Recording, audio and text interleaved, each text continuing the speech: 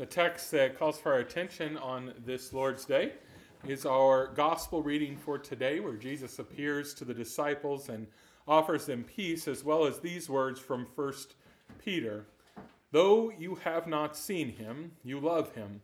And though you do not see him now, you believe in him and rejoice in joy, with a joy that is inexpressible and filled with glory. Grace, mercy, and peace to you from God our Father, from our Lord and Savior, Jesus Christ. Amen. The National Football League season is still months from beginning, but I can tell you who will win the Super Bowl next year. It'll be that team wearing gold and green from Green Bay, the Packers. I didn't need to listen to the scouting reports or check and see how they did in the preseason. I didn't even need to know who was on the schedule this year. The Packers will win. We all agree on that, right?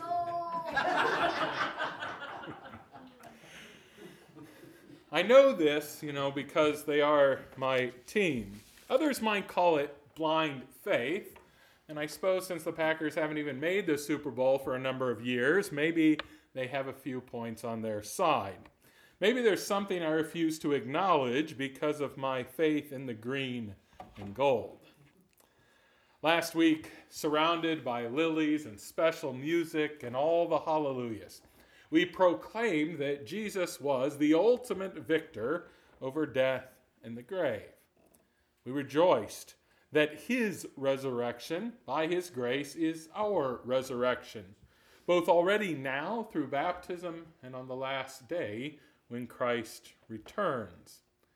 We gloried at the devil's expense, celebrating that death itself had been defeated forever, its iron grip relaxed. We wanted to let the whole world know that Jesus had won, and decisively so. But let me ask you about the last 7 days then since Easter morning. Was every day in that 7 days just as celebratory as Easter morning? Was your life just filled with one spirit-lifting experience after another? Everywhere you went, was it just completely obvious that Jesus was in control and that he had victory over every sin and trouble? What about in your own life? Did the power of Christ's resurrection, was it so fruitful in your life that sin could not even find a way into your schedule?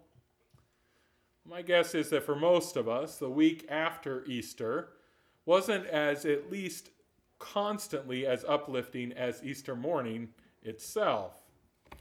My guess is that most of us during this week dealt with people who were sick. Maybe we even dealt with people who were dying. We dealt with relationships that weren't running quite as smoothly as we wish they were. Maybe we dealt with relationships that seemed that they would never, ever be repaired.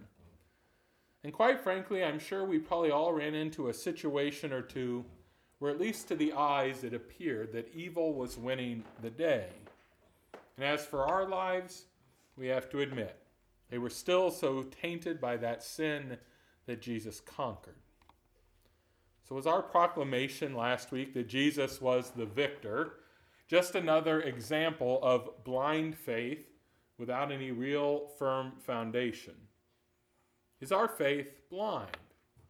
Well, in one sense, yes, it is. I mean, after all, Jesus did not show up here last week visibly in his body for us to be able to touch his nail-scarred hands or to place our hand into his pierced side. Oh, we believe that he was here in his body and in his blood, but we also admit that that's not something that can be seen with our human eyes alone. But after all, isn't all faith really blind? It's sort of part of the nature of faith itself. It can't fully grasp that thing that it clings to. That's what makes it faith. Right? The author of the Hebrews said faith is the conviction of things unseen. Thomas, he had evidence. He had evidence of Jesus' resurrection given to him to feel with his hands and to see with his eyes. And in comparison, we have blind faith. Jesus says, "Blessed are those who believe, even though they do not see." But I must admit that there is one difference in my blind faith in the Packers and our blind faith in the resurrected Jesus. And that is the foundation that lies underneath each of those beliefs. As much as I may not like it, the Packers do not have a guarantee to win each year. I've watched all too many seasons in to prove that point definitely. Jesus, on the other hand, is guaranteed to win because we know he has already won.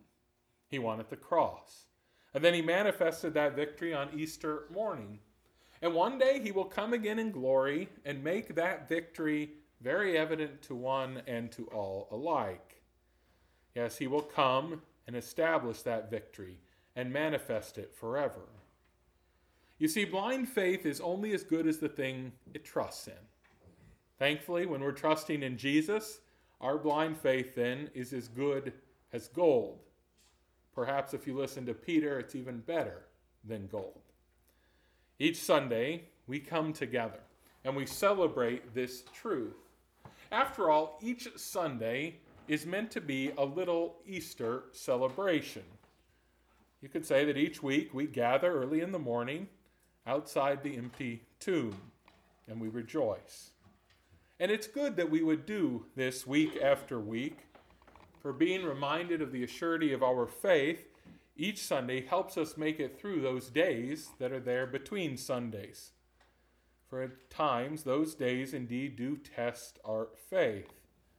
For while we know that we share in the resurrection of Christ already now, and that we will share in it fully on the last day, we have to admit that often our eyes try to argue with what our hearts believe to be true. And that's a real temptation. After all, ask Thomas. He knew that Jesus was dead. That is what his eyes had seen days before. And so he said he would never believe that Jesus was alive just because somebody had told him so. No, his eyes argued with his heart. He wanted confirmation of the resurrection that his eyes could behold and that his hands could hold. Yes, we also have to admit that at times we are tempted to doubt our faith because of what our eyes see. We at times have to watch someone that we love die before our eyes. And when we do, it's very difficult in that moment to truly just believe in the resurrection of the body, to trust that that will override the very thing that we see right before our eyes. Our eyes get so filled with death. And it's hard then to let our heart tell our eyes that the life that we think has ended has continued for the one who believes in the Lord. And as for our belief that we are already raised up to live new lives before God, well, that is another thing that the devil loves to try to convince us is not true. And again, he uses our eyes. Those eyes that perhaps are peering into a mirror looking at ourselves. For every time we fall into sin, Satan loves to come and chuckle into our ears. Look at yourself. You call that victory over sin? You have no power over sin. You're just as bound as you always were. Yes, our experience argues with what our hearts know to be eternally true. Yes, Satan loves to do anything he can to place what we believe because of our faith in contrast to what our eyes see. For he hopes that eventually we'll only believe those things that our eyes can take in. He does this not only in regards to the resurrection, which we talked about today, but really to any point of our faith. He asks us to look at water that sits in a baptismal font and ask us how that could do anything other than get someone's head wet. He asks us to look at our sinful pastor and causes us to question, how is it that God can use a person like that to deliver to me the forgiveness of my sins?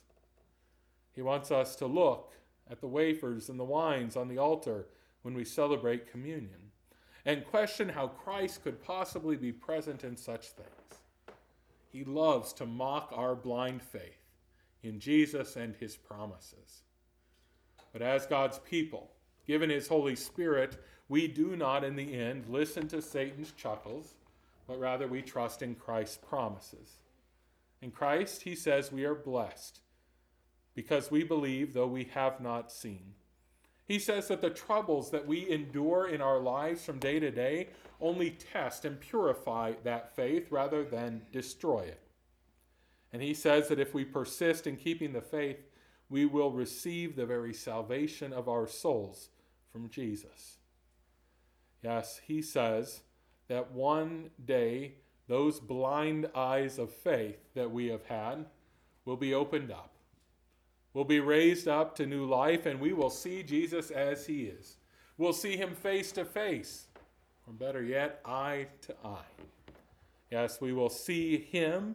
We will see that new heaven and earth that he has created, and we will see all of God's people who were sustained by blind faith there gathered together once again. Yes, we will have to admit it. None of us here have ever seen the living Jesus with our eyes. We admit that sometimes our eyes show us things that our hearts wish they would not. And yes, we will admit that our struggle with sins continues even after the victory of Easter. So yes, in one way we have blind faith. But that doesn't mean it's a poor faith, because it is attached to the great Jesus. As our text said, though we have not seen him, we love him. And though we do not see him now, we believe in him and rejoice with an inexpressible joy, being filled with glory. Yes, our faith, our blind faith, is in Jesus and the gifts that he has promised to bring. And those things, they are sure. They are sure because Jesus has risen from the grave. He keeps all of his best gifts for us for that last day. He keeps them in heaven, far away from the corruption of this world. In this, we know that this world will have some trials and troubles.